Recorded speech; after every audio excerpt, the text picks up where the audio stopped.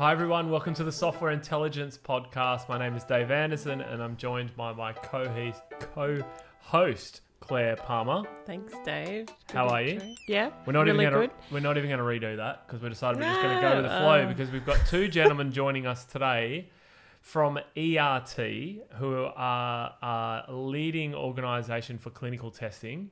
And whereabouts are you guys based? Simon and Christian are joining us. Whereabouts are you guys located currently, aside from at home? We're located in Würzburg, Germany. So it's like good. in the middle of Europe. So since Great Britain decided to move out of Europe, the middle of Europe is like a mile away from here. Yeah. Oh, there you go. So you're now the centre of everywhere. Yep. And they were building like a nice statue there, like this is the middle of Europe. Like. And this is after the UK have done Brexit. Yep. They've redone this. Yep. Wow. Yeah. Before it was like 150 kilometers away from here. Oh, okay. Well, there you go. Now you're the centre of everywhere, and you're going to build a statue to commemorate it. I love it. So let's start with the elevator pitch on what is ERT. Simon, maybe one for you. Yeah. So ERT, eResearch Technology, is a company who does clinical trials for pharma companies. So to get a FDA approval and approval from a government to use a drug, you need to do a very, very extensive tests, and you need to prove that your drug is useful. And that's where we come into play. So what we do is we produce and program the devices which are with the customers. And then they measure data like a lung function test. So they have like a little device where they blew in, and data gets transferred to us. We look at the data, we analyze it, we build reports out of it, and then in the end, we give the data back to the pharma company, and they attach it to their summary and then give it to FDA or so. And what we do is we are responsible for this whole back end. It means the software which receives the data, which saves it, processes it. Also, there's specialists which look at the data and say like, okay, this ECG curve does not look correct. There was like a measurement failure, things like that. So are you supplying both hardware and software to the technology company? So you're basically like the technology arm of these big pharma companies that are like, we need to test for this. And then you become like the technical experts at being able to go, well, this is how you're going to do it. Exactly. So they could come to us and say like, hey, we need to find, or we need to test this and this. And our specialists say like, okay, how about this device, and we could measure this and this with that, and that's what we see maybe with our experience. What are the biggest changes you've seen? Maybe, and don't answer because of the pandemic, but give us another answer of like, what have you seen that's changing so dramatically, technically? Cloud transformation. Yeah, cloud. That's basically cloud transformation, microservices. The classical data center is going more and more away, right? You have different tasks. You don't have this, let's say, in the past, you have to deal with your classical data center stack, right? You had your storage, you had your servers, you were provisioning the servers, then VMware comes into place. You started to provisioning virtual machines. Then you started to automate, and then all the cloud vendors were popping up, and you started to shifting your workload to the cloud. Then with all the containerized applications like Kubernetes, and splitting up your big monolith to microservices, having a hybrid cloud environment with on-prem data center, and to have an overview here across all the different data centers, cloud providers, microservices, who is talking with other services and so on. That's really challenging. And also all the new technology stacks which are popping up, what I already mentioned, like Kubernetes, it's such a big shift in the industry right now, which is really, really challenging. And I think also the technology development is just crazy from a speed. I remember a time or like 2 or 3 years ago when we were at the AWS conference in Berlin, and Christian and Dominic, which are like I always say my A team, said like they don't know how they should keep up. And I was like scared because I mean that they're my A team. So that's what really changed and I think a big player was AWS there, that they, with all services and the speed they release new stuff and change technology, the whole technology they were like evolved like this or started it and everybody attached to it, and that's the speed is changed a lot the last 5-6 years. So is it the speed of the cloud providers and the speed of the technology providers that is making you feel like you can't keep up? Like they're going so fast, so you're having to keep up as well? Because we're not talking competition, or are we talking competition? I think you can't keep up anymore. You need to find your way to adapt to that. But I think like with the cloud technology, everything else speeded up too. So other companies adopted to the cloud technology. Our company adopted to it, and then like the speed. Also, other companies releases new services and things like that. It's just crazy, and our company adapted to it too. And we're releasing. So it's so hard to quantify this because it's so easy to go back in time and you go, I remember going back to AWS shows like 5 years, 6 years ago, and there wasn't that many people. And then the year before the pandemic, you couldn't move. Like you just couldn't move anywhere. They're and Kubernetes has gone from 3 years ago to be something that was people were dabbling in, and you're the experts. You'll probably tell me better than this, but now everyone is using Kubernetes. And so it's like the maturity of things coming in to adoption and then how quickly widespread it goes is so extreme. Is there any examples that you can think of in your head that go like, you talked about releases or new technology deployments. Is there anything that the average person, this is the part that I should also explain, is this podcast isn't just for the technical people, it's also for the average person that can get their grasp around what can you quantify this speed? Is it releases that you're releasing now? Is it technologies that you're supporting? Is it cloud? What is it that? I think it's everything, Christian. I don't know about you, but also your and from a management level, also your staff needs to keep up, which is tough, and also you need to find ways because also you need to, when you adapt the technology and you're quick in adapting, you also need to let it go when it's not working or when a new technology is better. That's also a challenge, which we have. Like we use every technology just out there. Yeah, is it try it and then go, it's not working, don't worry, move on. Fail fast, DevOps type principle. So when you think about let's say 10 years ago, your software was typically written in Java or in a .NET framework, right? Now you have Node.js, you have Golang, you have such a huge variety of different languages and build systems and so on you need to support. And the only thing you can handle such a huge amount of services, new services and tasks is through automation, right? And trying to shift left as far as possible. So to enable the developers, as you said, also to fail fast, right? So that a bug is not found in production, the bug is found in development or integration environment. And so that's, for me, the key concepts is really automation around your CI/CD process, utilizing the tools you've got, like, as I said, like Dynatrace. You have all the data in Dynatrace you need to know about your application, you need to know about your environment, about your infrastructure, and you just need to use this data to try to shift left as much as possible and to automate around it. How hard is it? I want to touch on the Dynatrace piece in a minute because that was a natural segue, but everyone talks about shifting left. Everyone talks about fixing problems before they get into production, but some companies just physically can't do it. what advice or what have you learnt that has enabled you to be able to do it?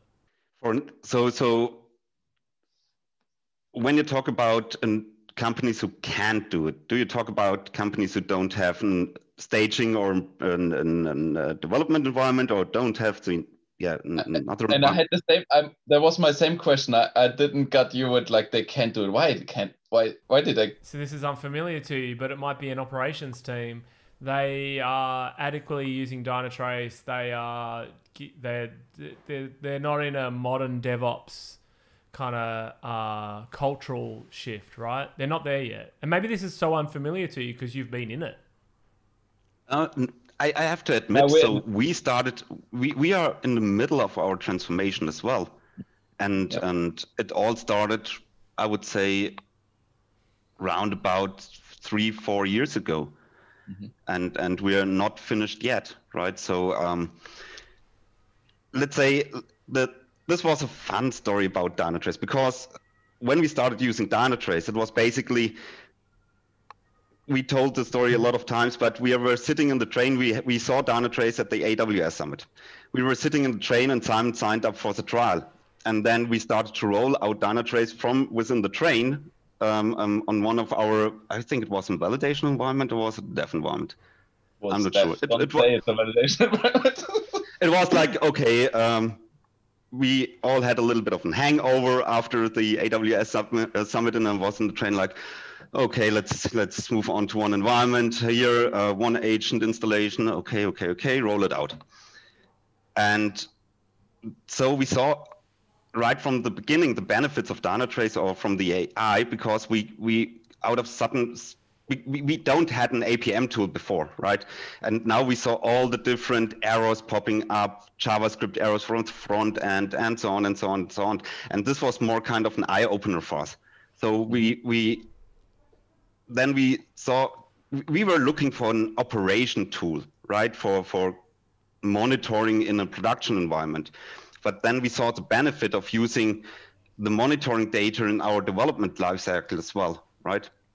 So this was more kind the shift to say, okay, it would be more beneficial to have this capabilities of an APM tool in your development or pre-production environment, not only in your production environment, right? Yeah.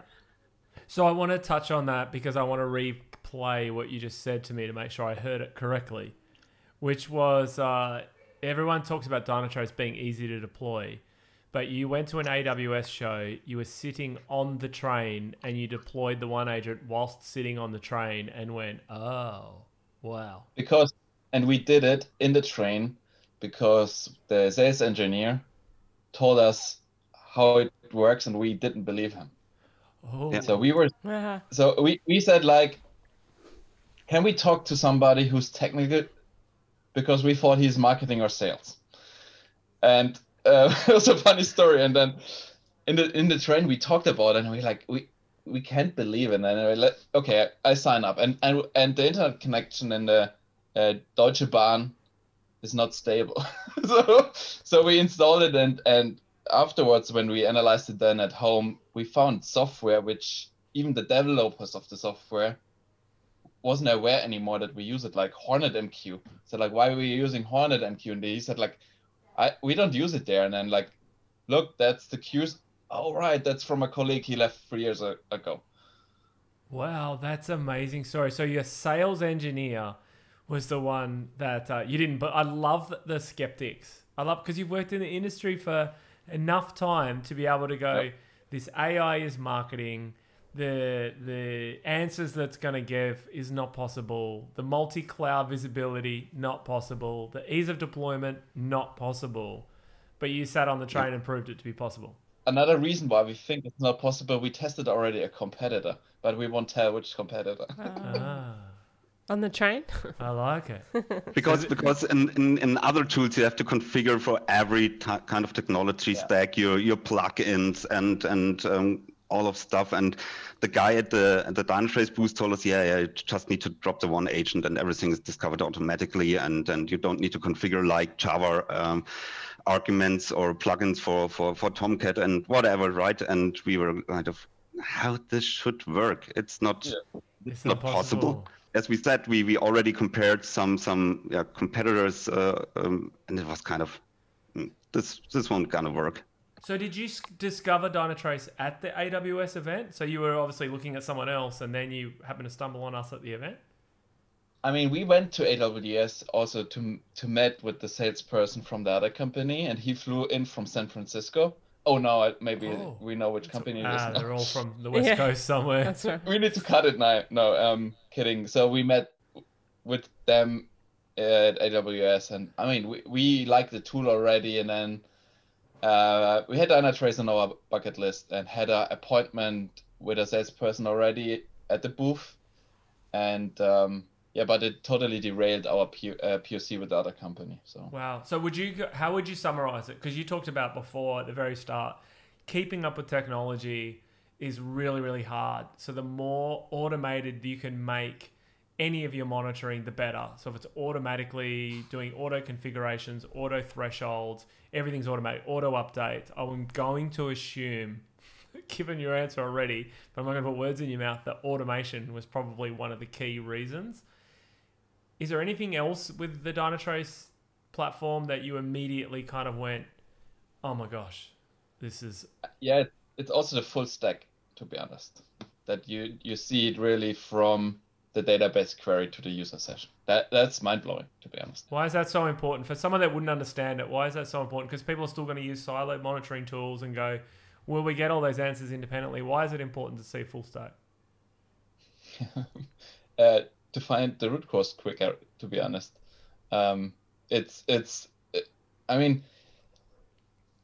before Dynatrace, when first we didn't have a performance monitor, when somebody came into my office and said like, hey, the software is, our website is slow, the only thing I could do was logging into our website, saying no, it's fast, and then looking at CPU and RAM on our monitoring tool. So, and then you had like, oh yes, right, your user session is slow, and that's the reason because a VM moved here in the infrastructure. So for me, it was mind-blowing. Yep. Answers instead of just data on glass, right? That's the marketing message. Is that a true reflection of what you're getting? Somehow, yes. I like when we work with like German and Austrian, because they're like, it can't, marketing doesn't work. No. Like, you'll get an honest answer. You'll go, is it 100%? And they'll go, it's never 100%. It's always 99.1. Yep. So, Christian, from your perspective, can you talk to the value of Dynatrace? Yeah, absolutely. So when you think about in operations, it's common that you're on call, right? And when you're getting called at night because I don't know, the user cannot log into a portal anymore, right? Then it's in the past you need to check in various tools, you check the load balancer, you check the worker nodes. You're looking in your classical infrastructure monitoring. Is there anything failing or something like that? And if you're now getting up at night and you're directly seeing from an AI perspective, hey, your users cannot log in anymore because, I don't know, as I'm already told, there is a VMware server where the storage pool is running slow. This is absolutely reducing what's kind of in the marketing terms the mean time to remediation, right? Mm-hmm. So it's helping us a lot because of the full stack analysis, right? And the one view, because when I'm seeing competitors, you need to click through the different tools like APM monitoring, then infrastructure monitoring, and so on. And this holistic view of your infrastructure, of your application, is really helping us to identify the problems faster, right? So would you say the quality of the software that you're running is now improved as a result? From development perspective, developers can of course check if their software is in earlier stages, if their software having issues like, hey, my newly deployed service is now running slower than before, right? So I don't know if I can mention this, but tools like Keptn, right, where you can add SLI and SLO evaluations into your different build stages and say, okay, if I deploy a software, the software shouldn't run slower than before. The software shouldn't execute more database operations for a single API call as before, and so you can build resilience into your pipeline, and also then, as a result of this, deploy a better version of your software because you're already fixing a lot of stuff in the early stage. Yep. Right. It's sort of like assurance, right? You're sort of like would that be the right way to sort of explain it, Simon? Assurance. Yeah, right. I mean, when you use Keptn as we use it already in dev and int, you sure ensure that your software doesn't have failures or slow performance or any other issues, right? Mm-hmm. And your early adopters, for people that don't understand, Keptn is our open source. You guys would probably explain it better than me because you're one of the early adopters. But it's theoretically when you have with the AI, with the sense think, Keptn's sort of allowing this automation for you to actually act on the answers that are coming through, right? So we have the sense think act. Yeah, right. How would you explain Keptn and what value does it play in your organization? So Keptn is basically an control plane for cloud automation, right? You can plug in different tools to Keptn, and Keptn will orchestrate everything around your deployment here. So different tools, I mean, with typically Dynatrace is really good integrated into Keptn. So what we did in the past, or our first iterations of our pipeline, were stuff like we were querying the Dynatrace API with scripts, asking, hey, Davis, do you have detected any open problems after my deployment? And if not, then go over to the next stage. And with Keptn, this is getting easier because Keptn has set services like the Dynatrace SLI service, where you can define SLOs and SLIs, so service level indicators and service level objectives.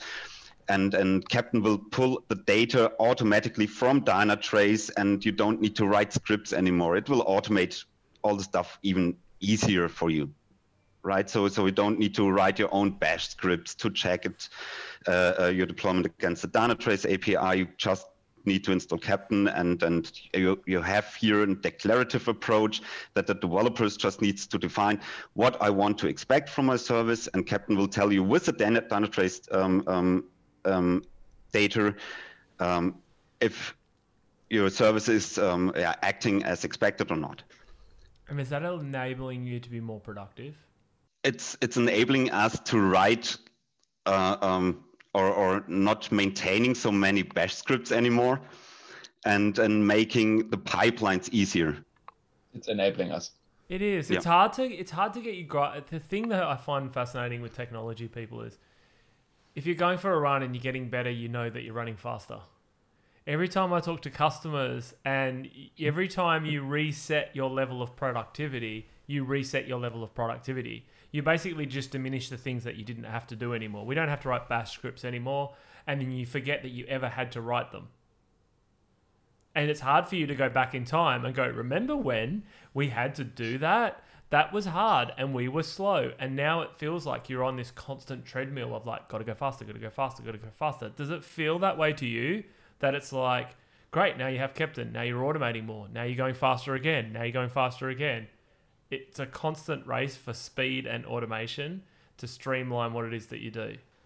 So for us, it's hard because our whole infrastructure changed in the last 3-4 years.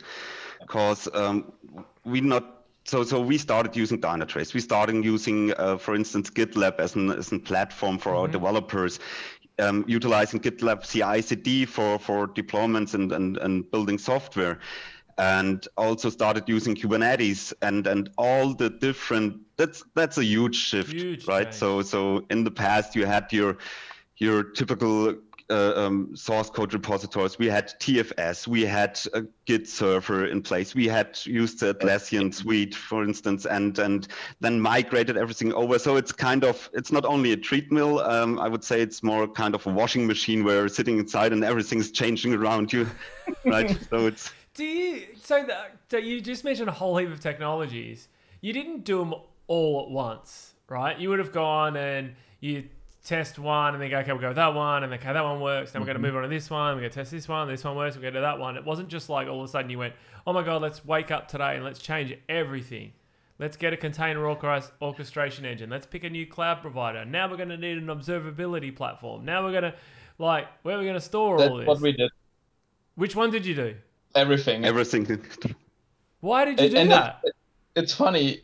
Somehow, like the Dynatrace and Keptn, it all came to the time where we re-architected our toolchain.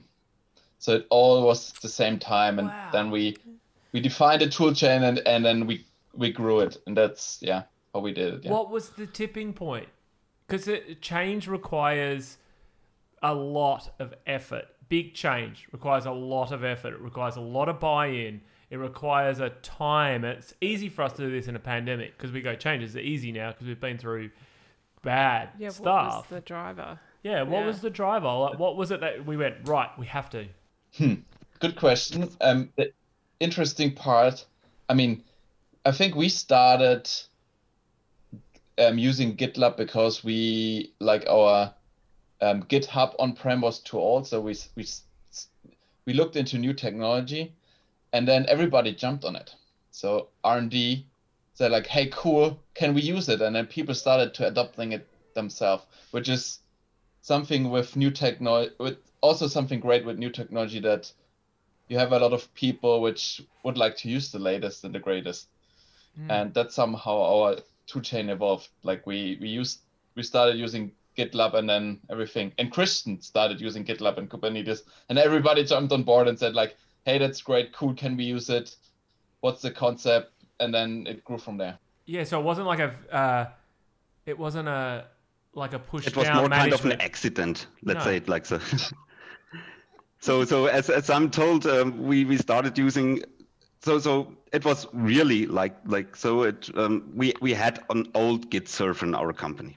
And we just needed, for our Puppet automation, for a pre-receive hook, we just needed a new Python interpreter on the machine. But the guy who was in charge of the machine said, no, we cannot upgrade the machine. So I started, okay, let's look for another solution. And Dominic, a colleague of mine, and I, we were installing a GitLab instance. And then some developers came to our office and, hey, you're using GitLab, cool, can we use it too?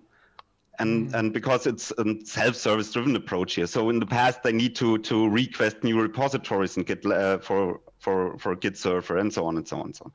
And now they can do everything by their own. So they started hopping on GitLab like crazy, and it was also other departments started on working on GitLab as well. And at the same time we were looking for. We started a small.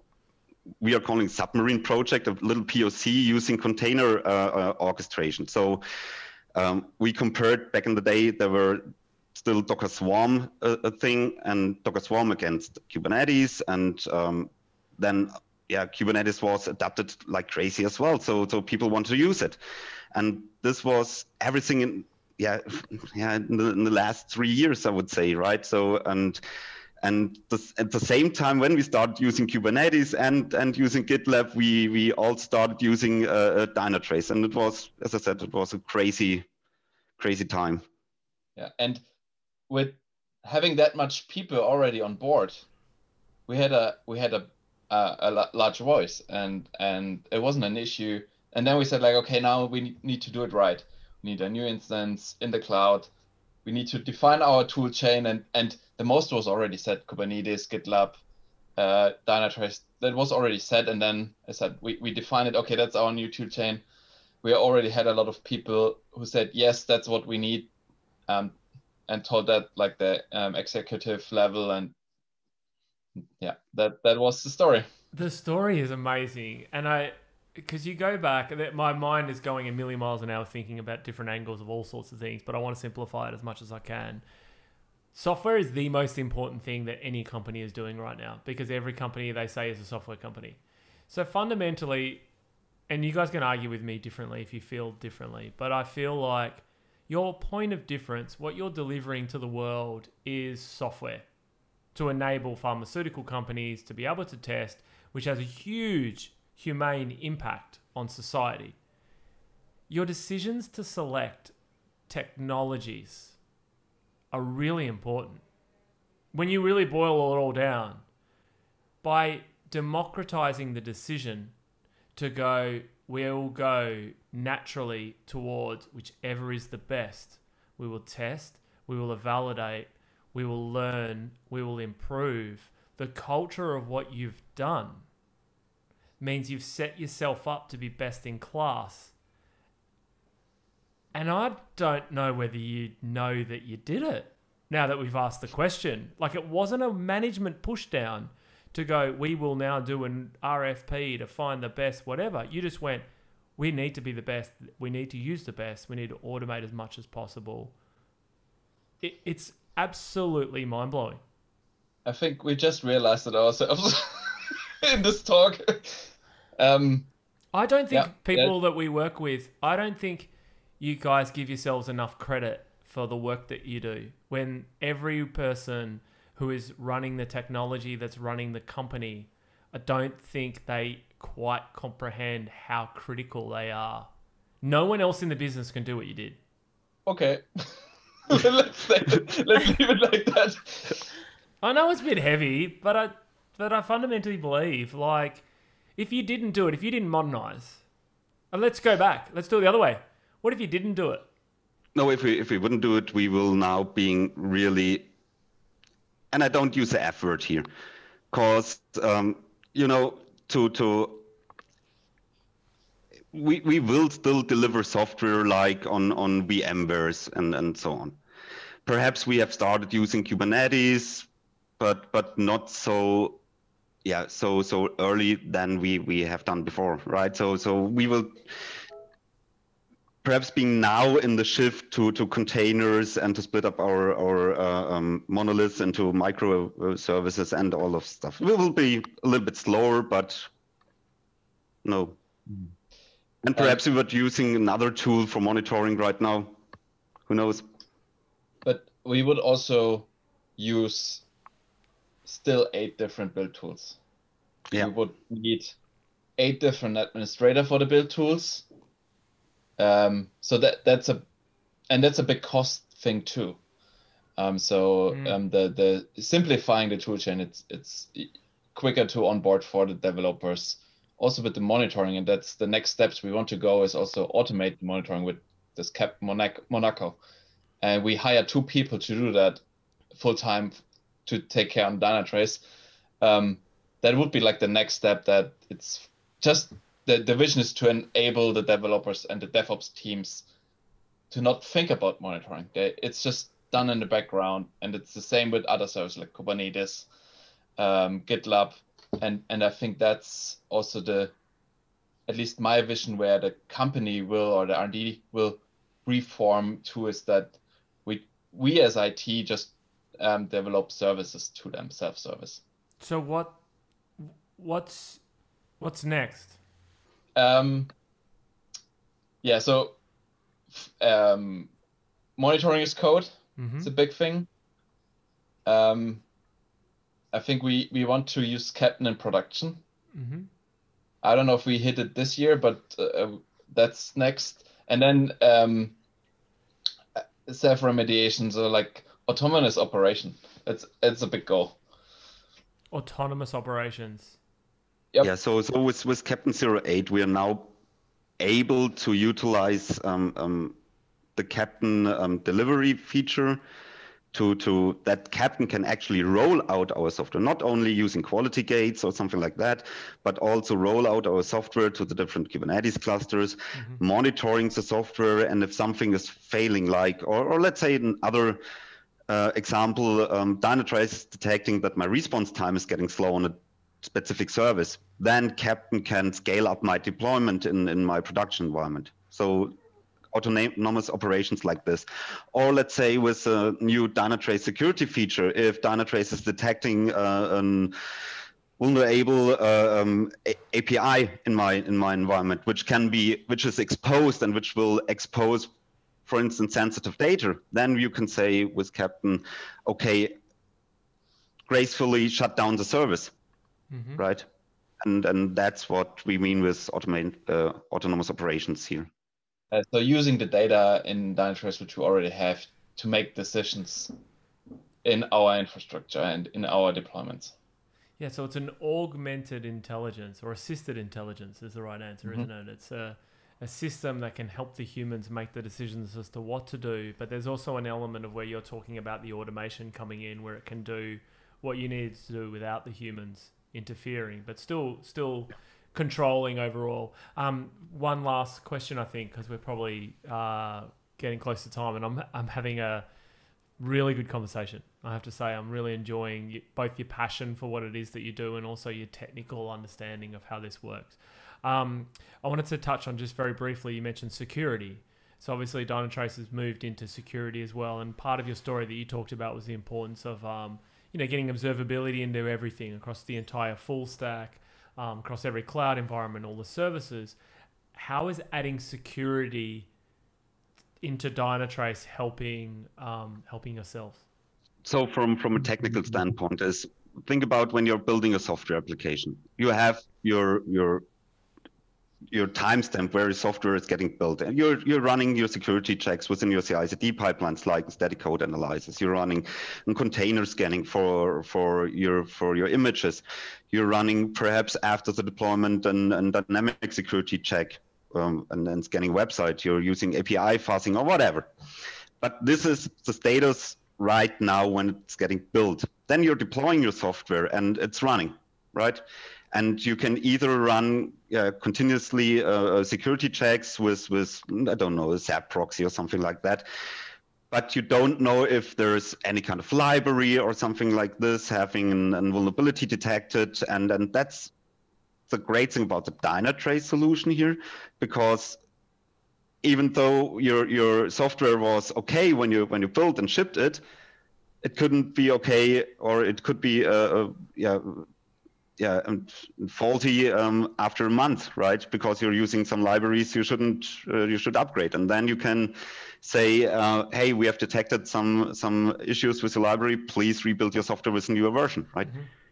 Yeah, and it's the real-time monitoring, the real-time function. It's the big benefit. Yeah, real-time information is critical, and so now I want to get the last question for you both. You said the last question was the last question. I knew you were going to say that. She's right though. I want to get a value from you. If you were to summarize the value of Dynatrace as succinctly as possible, maybe we'll start with you, Simon. What would you say?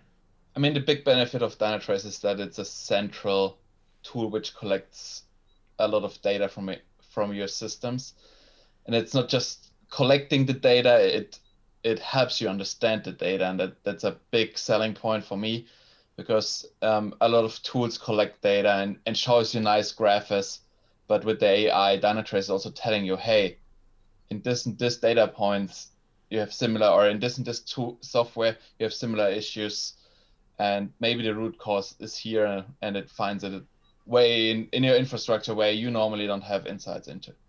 And what does that enable your team to do by having those answers? I mean, quicker decisions on issues. And as we just talked about, it also enables the team to automate stuff and to do automated decisions with that data. So they can think forward. That's a good analogy. Think forward. I like it. Yeah, focus on the future. Christian?